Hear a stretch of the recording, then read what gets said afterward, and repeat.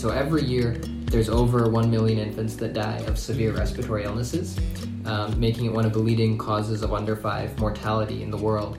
And when you look at those deaths, the breakdown, so 99% of those are in low to middle income countries, and kind of shows you that there are good treatments for these conditions, but they're not reaching most of the world.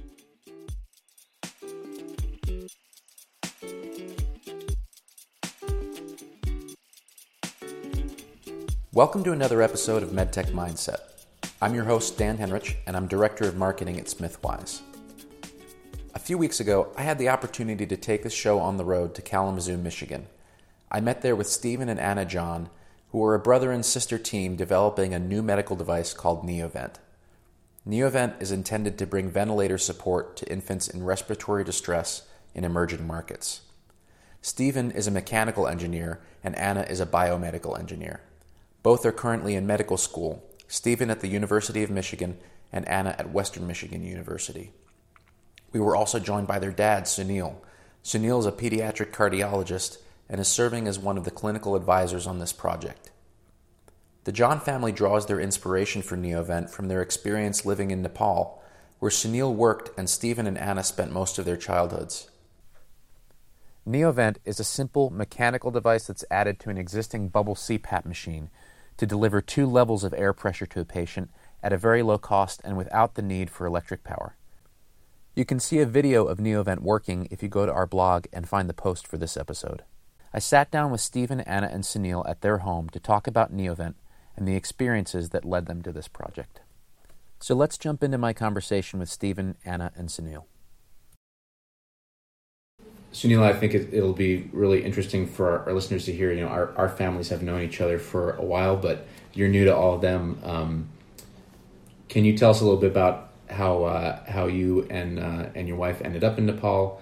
You grew up, I think, in this area, but your parents came here from India. Most people who do that for the educational and economic opportunities it'll provide their kids, and yet you took that and went back to the developing world. Can you tell us about that journey? Sure. My parents came to this country, and I was actually born in Detroit, Michigan.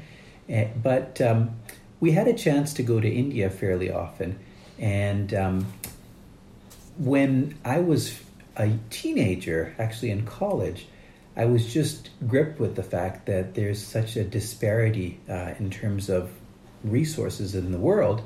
And I went to a conference in a place called Urbana, Illinois, and decided at that point in time that I wanted to work in a place that had much greater need than in the United States. When I first met Gina, I suggested this to her, and she said, "What exactly would that mean? Mud house, tin roof?" And I said, "Well, I don't know. We'll see." And to make a long story short, one day I got a page at the office saying, "There's this opportunity for a pediatrician in Nepal, 135-bed hospital in the foothills of the Himalayas, and there's an email address. What do you think?" So we sent an email and went there for a look-see, and the next thing we knew, we had fallen in love with the place and the people. And where there were 35 pediatricians, 2 neonatal units, and a pediatric intensive care unit in Kalamazoo, there were no pediatricians for a population of several million in the area that we were going to. And so we were able to live there for a number of years, and for 11 years actually, from 2000 to 2011. Our youngest son was born there, and Stephen and Anna spent most of their childhood there. Tell me about kind of the typical patients that you see there. How far from there do they come to your place, and what are the closest medical facilities besides yours? Well, now there are many more medical facilities than there were when we first went. When we first went, people were coming from as far as India, sometimes walking 2 and 3 days to get to the hospital. But now there are many more hospitals, but it's still a fairly busy place. And we see the pediatric ward, for example, has about 50 beds. We see lots of babies and infants, children, as well as, of course, the adult portion of the hospital. So a busy place with lots of individuals who often have fairly severe illness that's finally prompted them to come visit a hospital. Mm-hmm. Let's hear kind of about the problem that you are working to solve in terms of infant respiratory therapies and kind of the state of the state for the device that you're working to bring to market. So every year there's over 1 million infants that die of severe respiratory illnesses, making it one of the leading causes of under 5 mortality in the world.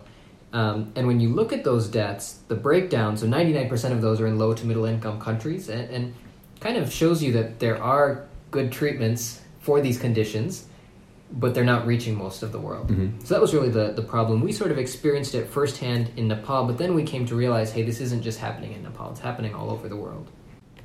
Gotcha. And so you when you and I spoke about your project, well, why don't you tell us about the name of your project, the name of your company that you've formed around it, and kind of the unique challenges that you have to solve. I think you mentioned 3 particular areas in our conversations before this. Yeah, so the device is called the NeoVent, and the company is called AIMTech, Advanced Innovative Medical Technologies. And kind of the 3 areas that we were targeting were cost, not dependent on continuous electricity, and simplicity of usage. And so the first thing is, in many of these areas, in these low to middle income countries, they can't afford the $30,000 to $40,000 ventilators, and so they just don't have access to that. That's just out of their budget and scope. Additionally, even if these ventilators are donated, which in some cases they are, oftentimes the people to manage them, take care of them, maintain them, run them are not there. They're complicated, and here in the States we'd have respiratory therapists who would run that, but in those settings often you're already limited on staff to begin with, and you don't have someone who can necessarily devote the time to take care of those things. So complexity was a big issue.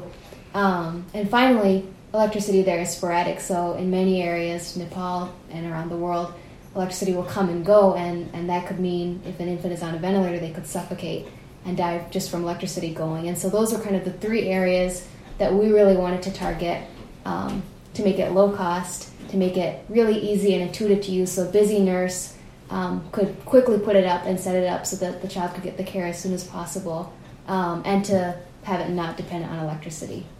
When we post this on our blog, at least, we'll include some links to the videos of your device working. But can you describe it for the people who won't see it, how your device works, and the basic engineering behind it?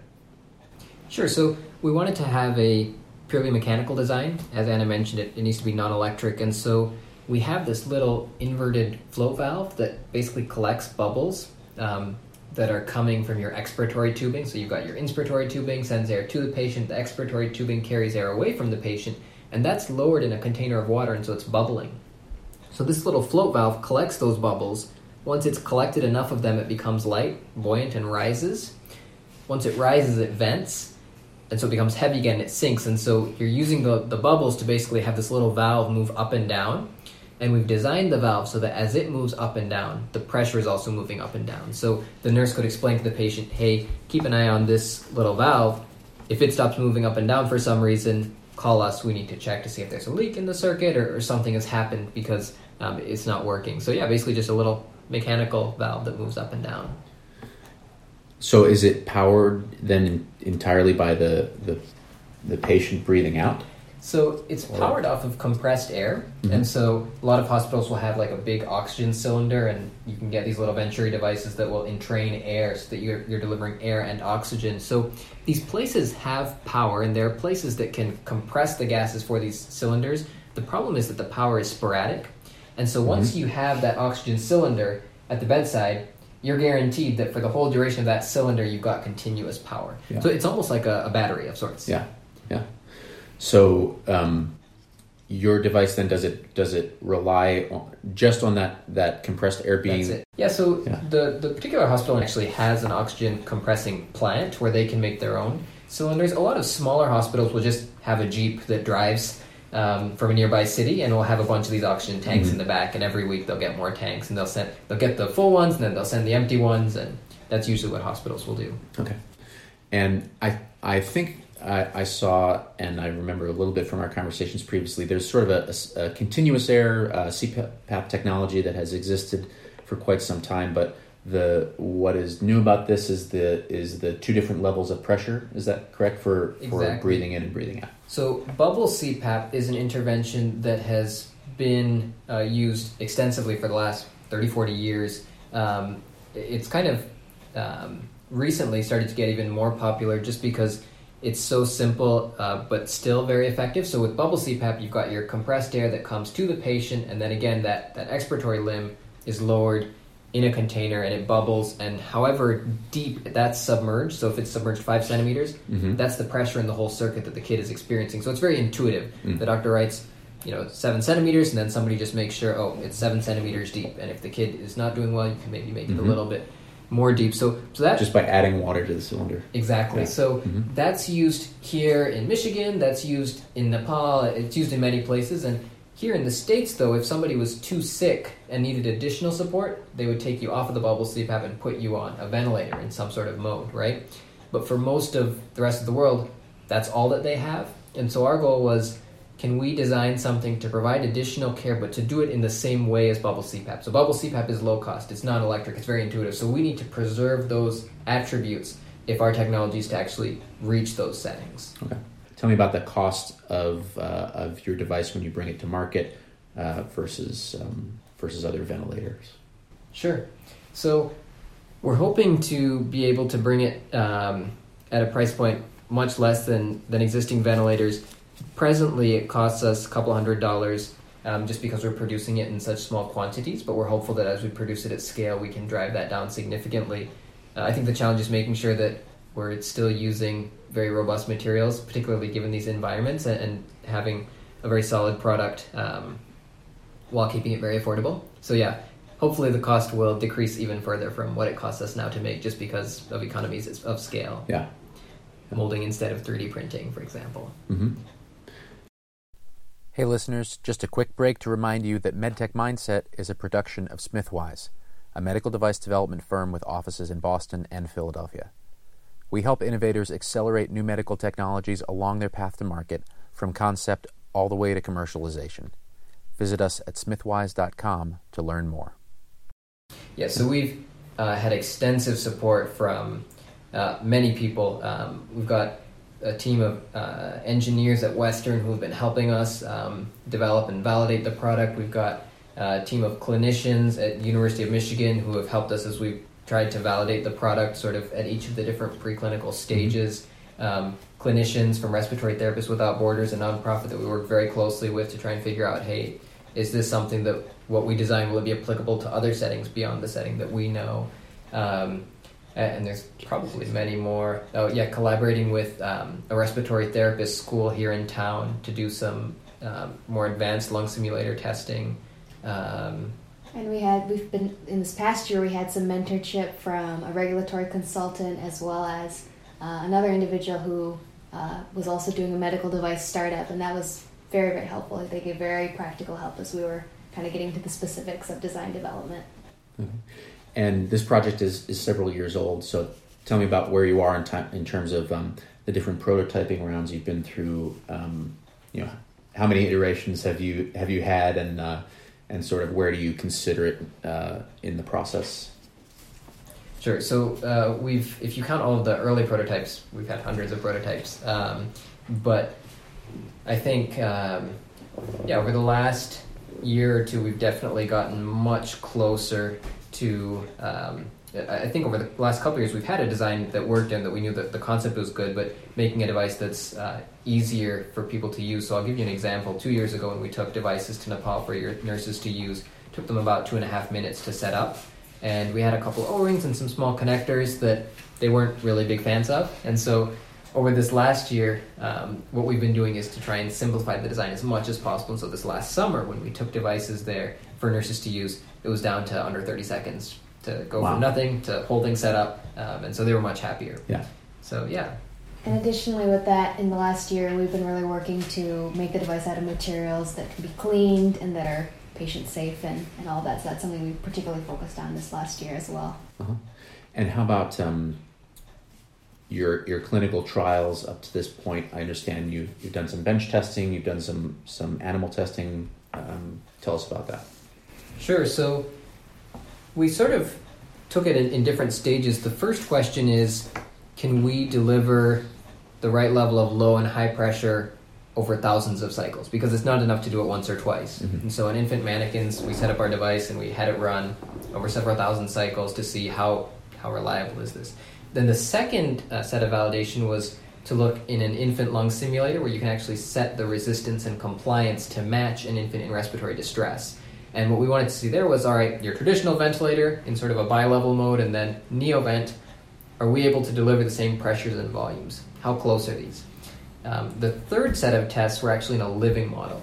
And so in a sedated rabbit model at the University of Michigan, we wanted to see, can we actually generate the same oxygen, carbon dioxide, and pH levels as your traditional ventilator? In a living system, I mean, there's the ventilation, but there's a whole bunch of other things because it is a living system. And so that was sort of the approach that we used to kind of convince ourselves and also be able to show others that, hey, we're able to deliver the right pressures each time on an simulated infant lung, and then in a living system, it appears that we're able to deliver the same ventilation. So, I mean, all of that's really hopefully building a case that, hey, this is something that's safe to use in trials. And a lot of the work that we're doing now is to try and get those human studies started. And so it's been exciting to kind of go to clinicians, show them all the work that's happened to date, and sort of brainstorm with them some of the specific details of, okay, how do you structure this trial so that it can really show you in the least with the least amount of effort, but show you, hey, this is helping kids effectively. So yeah. There were several awards that your team has won. Can you tell me about those and any funding that's come with them that's helped you in the development process? Sure. So to date, actually, we've exclusively funded the project through those sorts of awards. So that has been a huge bonus. The awards also, in addition to the funding, though, helped us. So I'll give you an example. So one of the prizes, the Lemelson MIT Prize, having that award then as we're going and demonstrating to clinicians in a lot of these settings sort of gives a bit of a stamp of approval that, oh, some very smart people have looked at this and they think it's a legit technology. They were also able to connect us with many other startups, like Anna alluded to, that were a bit farther ahead of us, but that were also developing healthcare products for emerging markets, but that had already started selling their products. And so those connections and being able to talk and ask those people a lot of questions were immensely helpful. So I think the competitions were helpful from many different fronts: the funding, the networks and mentorship, and also sort of the third-party validation. We've been very blessed. Yeah, absolutely. And how about, Anna, I think you mentioned regulatory, you've been working with a regulatory consultant, and that's sort of maybe taking up a lot of the time at this point in the development process. Can you tell me about what are your regulatory goals? Obviously, this is intended for emerging markets. Are you looking to clear it through FDA, through individual regulatory bodies in the countries where you're working? Tell me about that. Sure, yeah. So the past year, as we've been kind of working to get our design controls off the ground, the focus was really, first and foremost, to make sure we tried to have a good quality system in place, and making sure that we're analyzing our risks, that we're understanding our specs, testing them, documenting that testing, and really doing that so that getting feedback from the regulatory consultant and from this other med device startup was really helpful in the details on how to do that. And so as we've been doing that, the goal is to aim towards, we are looking at getting 510K clearance here in the States, and additionally, we have to take into account the regulatory boards in the countries themselves, the ministries of health, their process. But I do think that having that 510K clearance is definitely a benefit, and when they see that it is approved in the States, that would definitely open doors.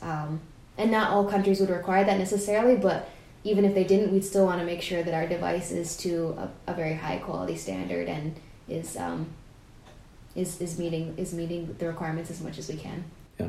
So, do you anticipate then that the clinicals that you have done up to this point will be sufficient data for your 510K process to show safety and efficacy, or do you anticipate you'll need to do additional testing? I think we'll have to see. I mean, the data to date has been very good, and so, but from talking to other companies, it seems that FDA can ask for more, and so we'll just have to be ready to provide more if need be. So it all depends on how they see it and how we can compare it to the predicates, but I think the data to date has been very good and has clearly demonstrated very good results as well. So I think that we're off to a very good start with that. Have you had any direct interactions with FDA yet? Pre-submission meetings or anything like that? Not yet. No, okay. not yet. So that's kind of the next great hurdle. That's coming. Yeah. Great. Okay. So we've talked about, there's a bunch of different angles I think that our listeners are interested in working in the medtech space. There's of course the engineering angle, the clinical angle, the regulatory angle. Let's talk a bit about the business angle. What's your model sort of? You have your target is to have a very low cost device that is accessible to patients and to healthcare providers that don't have a lot of money.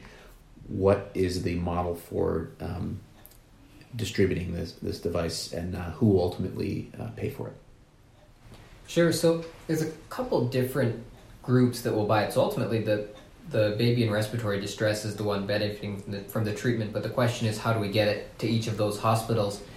In our markets, it looks like there's a couple different camps. So first, a lot of these places will have some sort of government healthcare system, and so we've had the chance to show the product to a couple of ministers of health and their staff to just sort of gauge whether this is something that they could see potentially rolling out in their government facilities. And so that's one angle. The second angle is sort of relief agencies, groups that support many hospitals, particularly from the equipment side, again, in emerging markets. So in a similar way, we've gone to the people heading up those organizations and showed them the product and tried to get a sense of, all right, is this something that you like and would find helpful? And we've, as we've been discussing it, it's kind of seemed like it would make sense to basically implement in a couple hospitals. And then if it goes well, then that agency can then look at distributing it to all of their hospitals. So you sort of try it on a small scale, and then if it works well, you deploy it everywhere.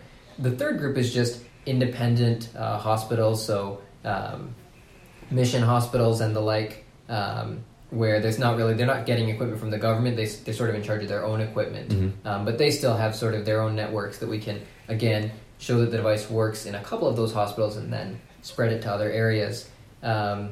It's been exciting. So we've started to meet with some distributors who take care of the in-country distribution, as well as some international med device distributors that will take it from your warehouse in the States or wherever to those local distributors. And it seems like there are some players that are now setting that up pretty well to really reduce costs through economies of scale. So it seems like actually getting the device to the customers, whether it be a direct hospital or whether it be some of these larger governments or organizations, might be less difficult than it would have been 10, 20 years ago. Mm-hmm.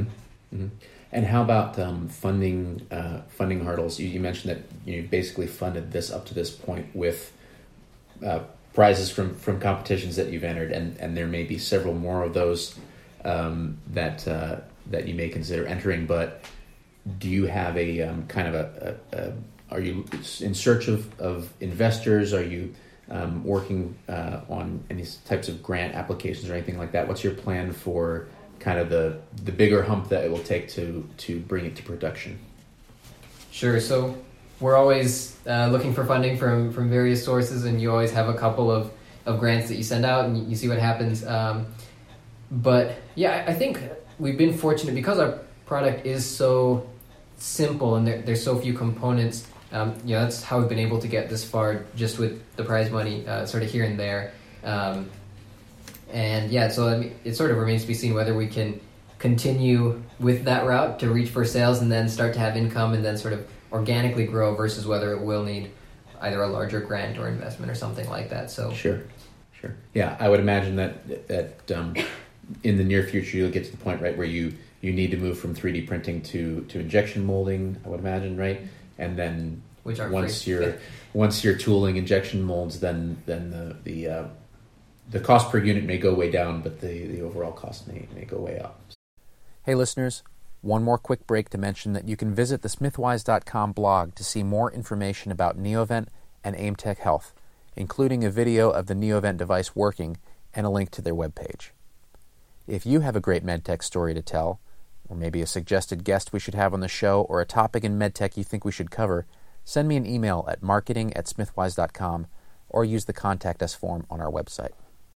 It's difficult markets to reach for many reasons, and so it yet remains to be seen whether this product truly is affordable enough, simple enough, intuitive enough for people to just pick up and use and be happy with the results that it's delivering. So we definitely have much work yet to do, and there are many risks. I think it's been very exciting. So this last summer, as we went throughout some countries in Africa and in Southeast Asia, sort of explaining the device concept, showing the device, and getting feedback from clinicians, it was very exciting for people to be like, okay, how much do they cost? Can I order them now? And we had to explain, no, I'm sorry, we're not selling this now. We're trying to get your feedback and understand. But that was very reassuring. So I think if we can get the regulatory clearance and start selling to these people who are interested, I'm hopeful that we'll be well on our way. So I think regulatory is one of the big pieces we're working on now.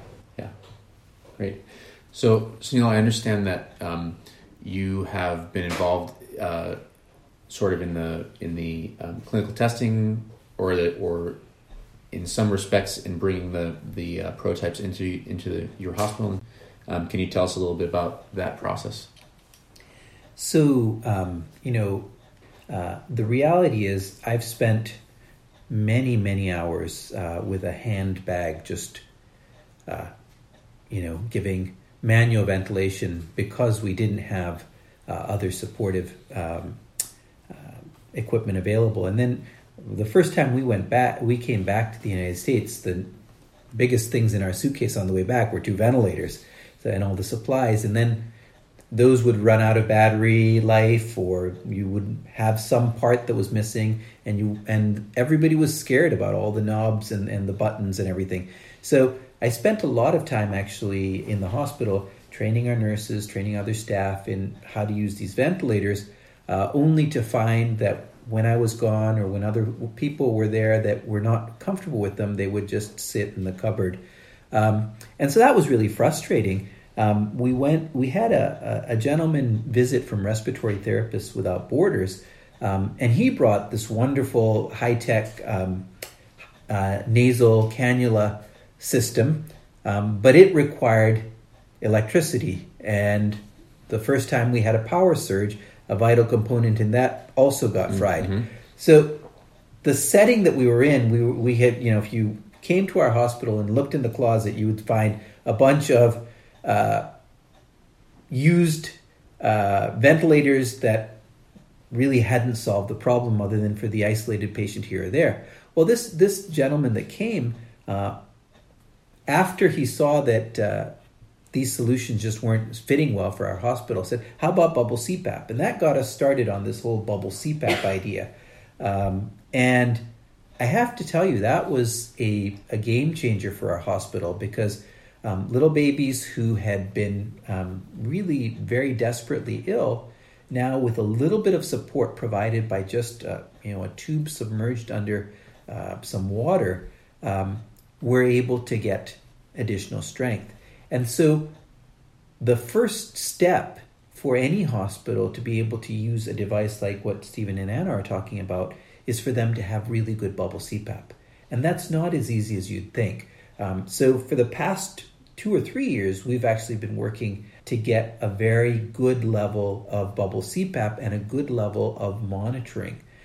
So, for example, if there's not a good seal at the nose, if the for whatever reason the bubbling stops, that means that the child is not receiving the ventilation that they should receive.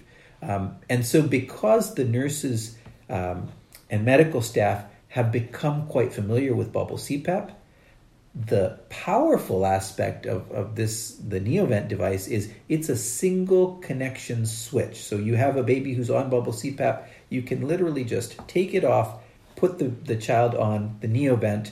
The whole process takes about 5 seconds, and now you have 2 levels of pressure. So it's been exciting to work with the staff in the hospital. The nurses and the doctors were all very enthusiastic about starting to use this, and were a little disappointed that they couldn't just start using it right away. That we needed to go through all of this testing, etc. But they are very eager to start putting it into effect for those babies who are a little bit sicker than what bubble CPAP can provide support of. Well, I think we covered a lot of kind of the talking points that we had discussed over email. But anything else you want our listeners to know about the project? Always happy to talk about the project, and it's exciting for us as we get closer, hopefully, to bringing this to market after these years of product development. Yeah, we're always looking for additional folk to collaborate with us, or for funders, or for anything along those lines. To keep it going. Great. Well, this is a really inspiring project. I want to thank you all for making the time to talk with me. I'm glad we could do it in person. I want to tell you, I think that I and our listeners and our team at Smithwise really admire the work that you folks are doing. Thank you so much. I want to thank you all for joining me. Thank you. Thank you for having us. And that's our show for today. If you liked it, please subscribe and leave us a great review on your podcast platform of choice. MedTech Mindset is produced by Smithwise, right here in our Philadelphia office. Our theme music is composed and personally curated by the Polish Ambassador. Thanks to our guests today, and thank you for listening. We'll catch you next time on MedTech Mindset.